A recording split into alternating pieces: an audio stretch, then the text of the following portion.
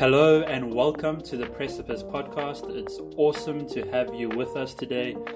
Here at Precipice, we believe that we are redefining success and helping you become more effective and efficient at what you do. Hey, what's up, guys? Welcome to Precipice. So we're continuing with our little segment called Busy Building, which we are so excited about, where we just get to chat to a whole lot of different people about what they're doing. And so today we are with AP Apumelele, and he's going to be telling us a little bit more about what he's doing. But I mean, before we get into that, AP, Ross, how are you guys doing? I'm all good, and how are you, brother man? Yeah, Solid, I'm also man, good. solid. How's your week been, AP? You know how it is when you're an entrepreneur, ups and downs, but it's part of the game. It keeps me on my toes, and it just helps me level up each time. Yeah. And Well, you, Ross, bro? yeah, I'm also good. Also having my own business. I can Yeah. confirm what AP is saying, ups and downs. Yeah. Honestly, I feel like I'm the only one in this conversation who doesn't have their own business. So school's going well for me. Uh, online tests, that's what's worrying me. Those are my ups and downs. It's a hustle as well, man. No, listen, I'm just teasing. But I mean, that's so cool. So we're gonna jump straight into it. And so you run Kamvelihle Bricks, which is your business. But before we get into that, why don't you tell us a little bit about what you were doing before you started a business? Where were you? What was life like? What was happening? Before I started Kamvelihle Bricks, I was studying mechanical engineering at the University of Pretoria. So Okay. just all about course, first year vibes. You want to enjoy your youth in inverted commas. It was pretty relaxed. Yeah. I mean, she was just a student. All I knew was books, wait for recess, get home, have fun, back to school again. That was just it. Yeah. No, listen, I'm still currently living the student life. So I know what you mean, bro. Yeah. Yeah, so could I ask a But question? So you were studying. At what point did you? I don't know if you finished your degree, so maybe you could tell me a bit more about that or what you were studying. So tell us a bit more. Like, did you finish studying, and what made you decide to start your own business? Like, when was the moment where you're like, I don't want to work for another person. I want to start my own business. it was actually a build-up.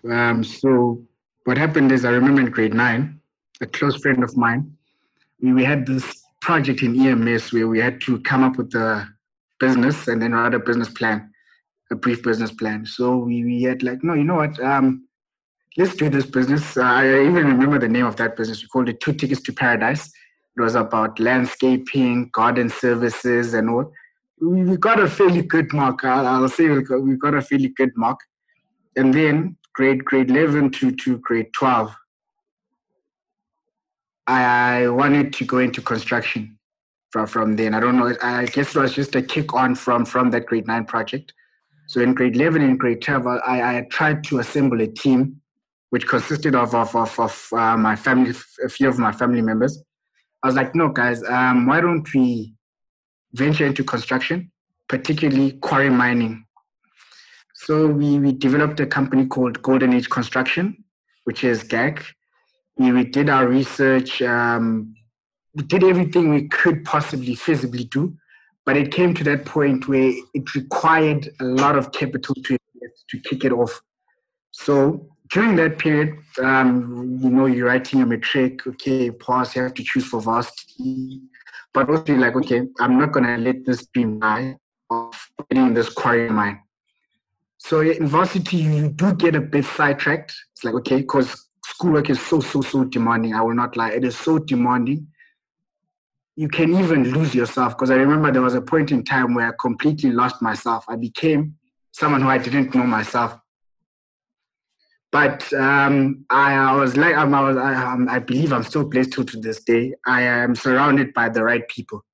So my friends and I, we had this thing of new age thinking. That's what we want. A brand basically centered around new age thinking. That no, man, we want to change the status quo. That it doesn't have to be like this. You go to school, you study, the stress, the books, the pressure from home, and everything. Not up until second year, I think. That's when I decided, no, I'm gonna go for it. And as I was going for it, obviously I couldn't balance business and school. Well, one had to go, and it was a difficult decision because got me into trouble with the parents. It really did. But new age thinking was about going against the status quo and proving yourself that, you know what, I'm going to back myself, even when people close to me don't believe in me. What I believed in is surprise everyone except yourself, meaning that I knew I had what it took. Even if it's going to take 10 years, I still believe that I can achieve this.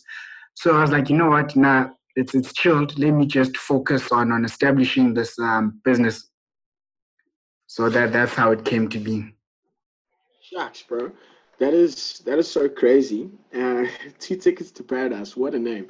But that is so crazy, and what a journey. And I think for me, one of my questions is, like, how do you get to that point where you can say, you know what, I'm going to jump out and start this business? I mean, as you said, like, there's a whole lot of pressures around this. People not believing in you. There's people saying a whole lot of different things, and I mean, also there's self-doubts that can come from you. Be like, but what will make me stand out? What will make this business, be different? I mean, how did you navigate all of those emotions and actually get to the point and be like, you know what, actually, screw it, I'm doing it?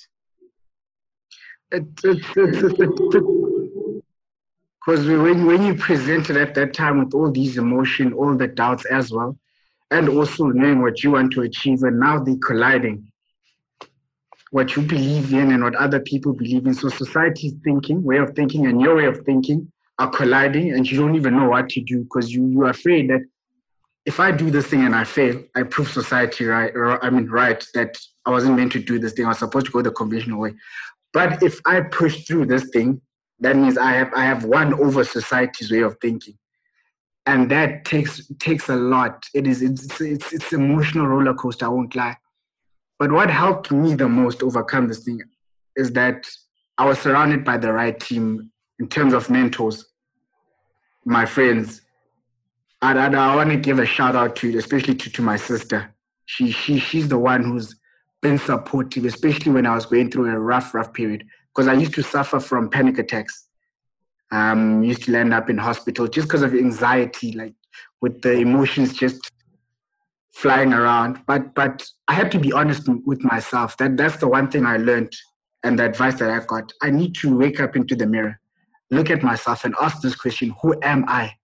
It's a difficult question to ask yourself. Waking up, let's say you wake up one morning, you look into the mirror, and then you ask yourself, who is this guy that I'm staring to and that's staring back at me? What does this guy actually want?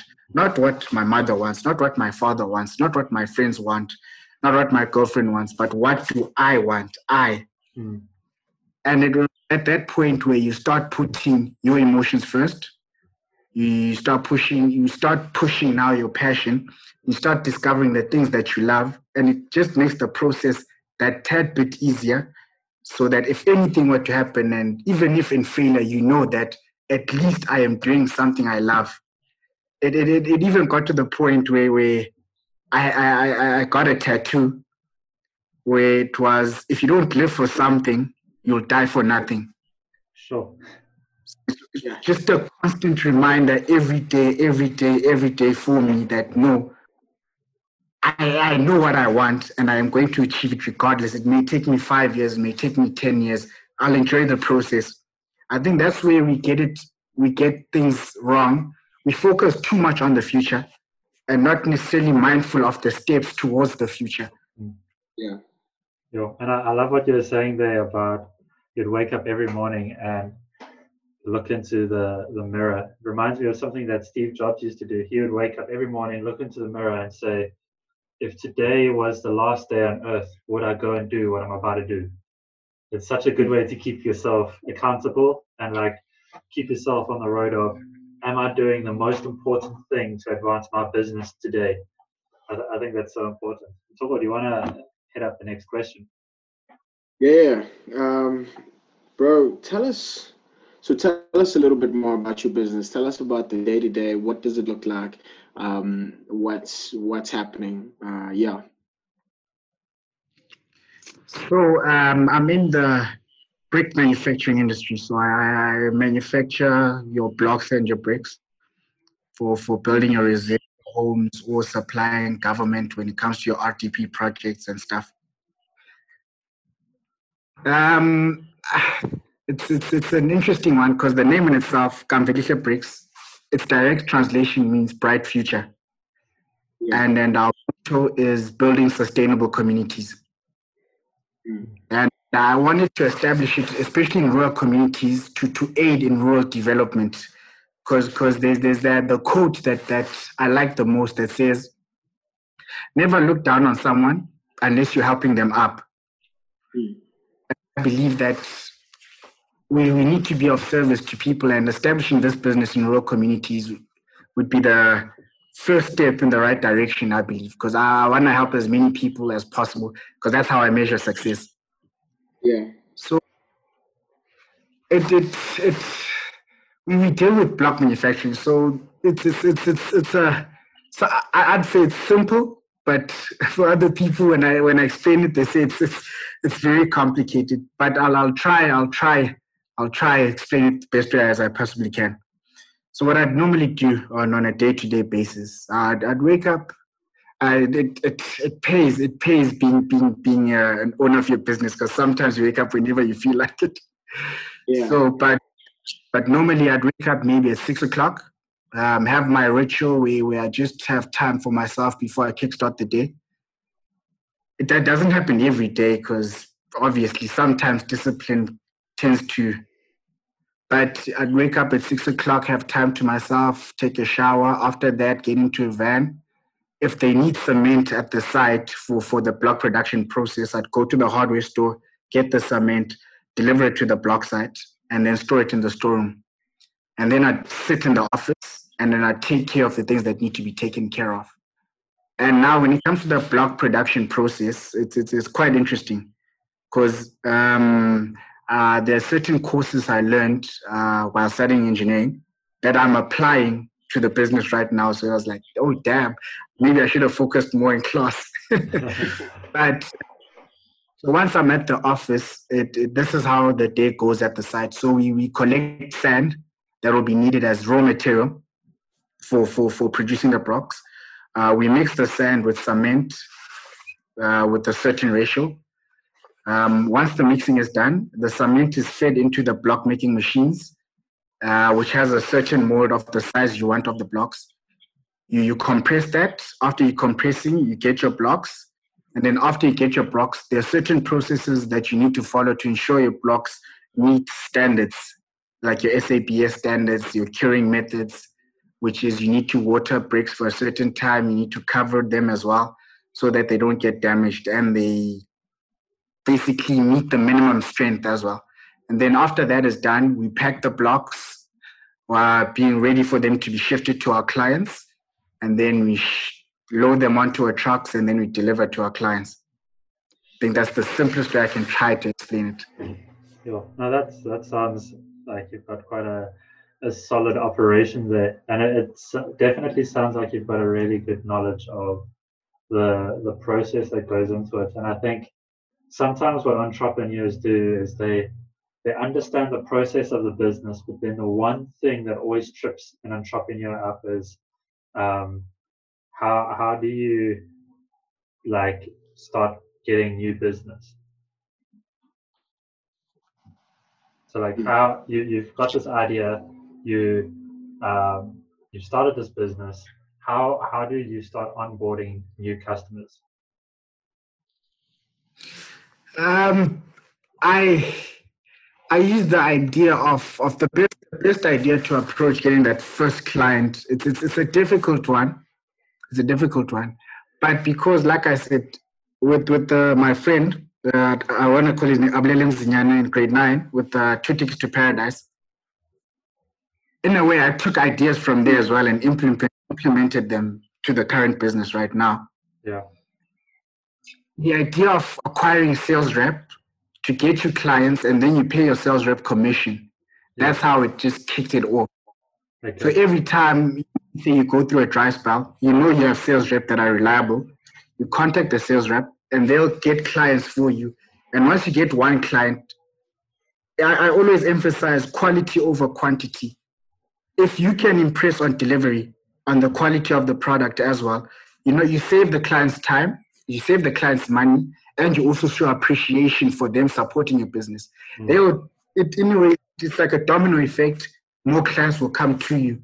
Yeah. So that's how I went about it when I got my first client, is that no, you make blocks and then you're going to just have them stacked up and then no one's going to buy.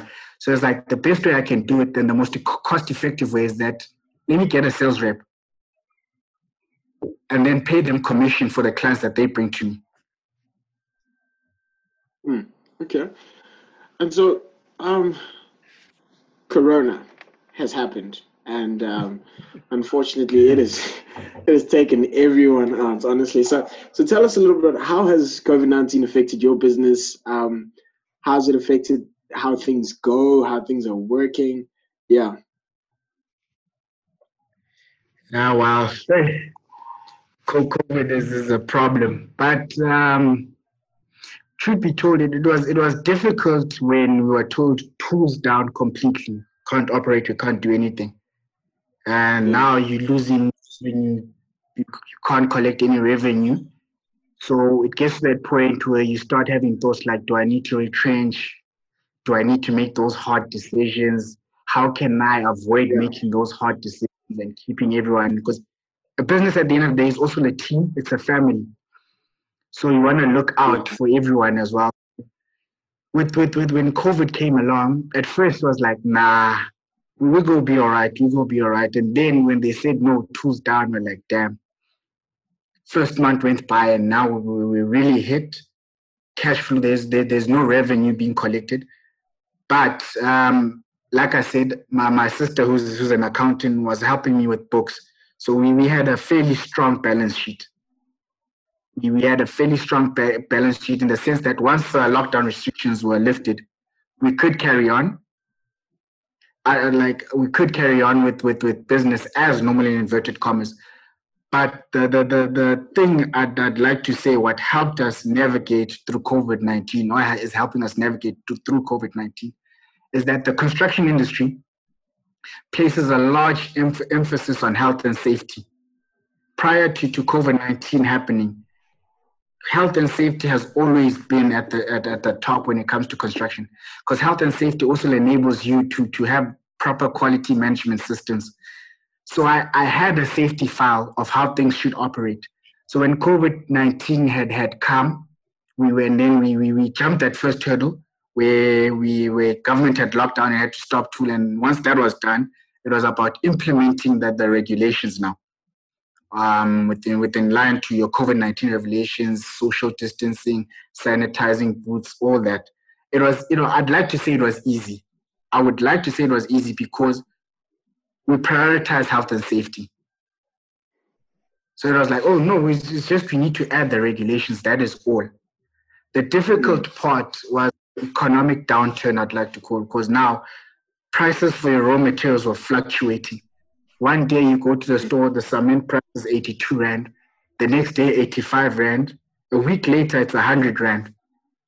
So it was that the real challenging part but like I said, luckily my team is an exceptional team, especially my sister. She helped me when it came to financing, creating a finance model to ensure we could take on the knock, but at the same time, service our customers as best as we can within the regulations of COVID-19. That's when we decided, you know what, COVID-19 has taught us an important thing. A business is an extension of oneself.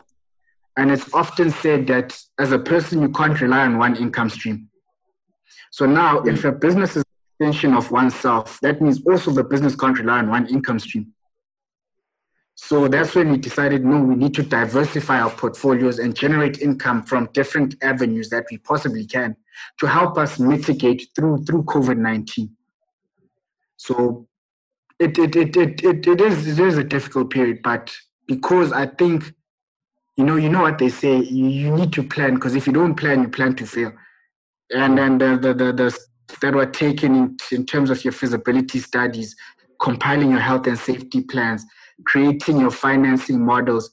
You need to take all those things into account. Don't take it lightly. Planning is important, guys. Yes, it's also good to jump into things, but you need to have a solid plan and you need to work your plan. There's no point in having a plan and not working your plan. So I'd like to believe the fact that we had a plan, it just cushioned that blow a bit. It wasn't as hectic. Yeah, I think what you said there is such a good point. Like you have to have a plan, but then at the same time you also need to take risks. And I guess that's what being a business owner is about. Is as you said, not having a plan is planning to fail. Like it's having the plan on one end, but then it's also finding the balance between taking risks and planning too much, because you can over plan and be planning all day and never get anything done, and then you can not plan and just take a risk and fail miserably. So I guess being a business owner is about finding the middle. So I'm sure during coronavirus, based on the fact that you couldn't operate, you probably had a bit of time to think. So now I'm curious, like with this time to think, what are your long-term goals with your business? So where do you see your business 5, 10, 15? Like what is the long-term goal? You mentioned diversifying. Tell us, where do you see your business in the future? It did give me time to think. Also, it was a much needed break. So some people take that for granted. It was also a much needed break, because when you're a workaholic, you can work yourself to the ground as well. So that break, okay, let me recollect myself, regain strength, and then just bounce off ideas. Obviously, I think we were blessed as this generation, because we have YouTube where you can literally search for anything. So during the time of COVID, I was on YouTube a lot, and I was watching. I'd like to say someone I look up to, Aliko Dangote. He's big in terms of manufacturing of cement in South Africa. I mean, in Africa. So every time I watch him, I have that thing. I want to be like that guy one day, to have my own cement manufacturing company. Just take Kambelihle and also manufacture cement and basically provide raw materials that are necessary in the construction industry. And cement is used every day. I'm sure we know that. Yeah. So whenever I plan to reach the level that Aliko Dangote has reached of manufacturing my own cement here in South Africa, in different provinces as well. Sure. That is my ultimate goal, but obviously it's one step at a time. So it's doing this break and block manufacturing, and then I increase my supply chain. Maybe I start to own a sand mine. After that, I move to a quarry mine. After that, I start looking at options. Okay, I need to diversify into this region, or I need to create a branch in this region. Once I create a branch in this region, I can start working now. Okay, fine. I am comfortable.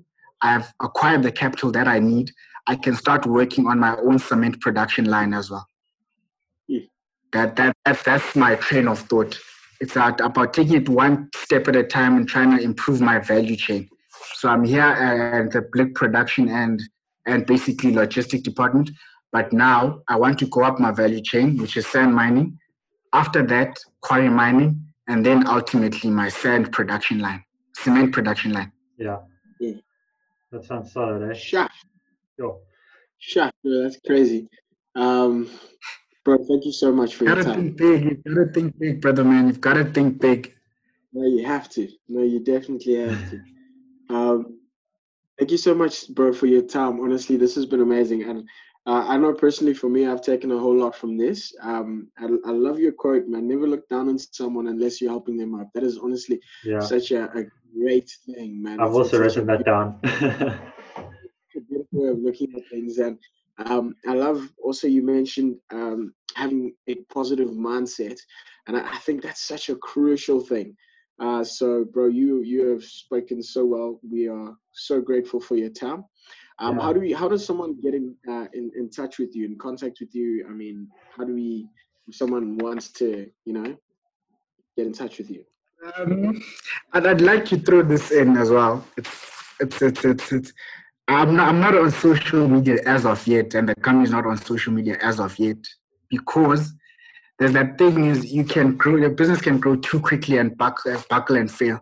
So I'm just trying to maintain the growth, but the number that you have, that's on my WhatsApp, that's the number that people contact with me with. Yeah. Okay. Sure. Okay, now that's cool. So we will link it down in the description of this podcast. So wherever someone is listening to this, if they want to get in touch with you, they can. Bro, thank you so much again for your time. Honestly, this has been amazing. Ross, so good to have you again. I mean, you're a part of this, so that's cool. And, thank you so much for listening. If you have been with us throughout this journey, it's been so cool. And we're so excited to talk to the next business leader as we continue with this segment called Busy Building. I hope you have an amazing week. Stay safe. Goodbye. Awesome.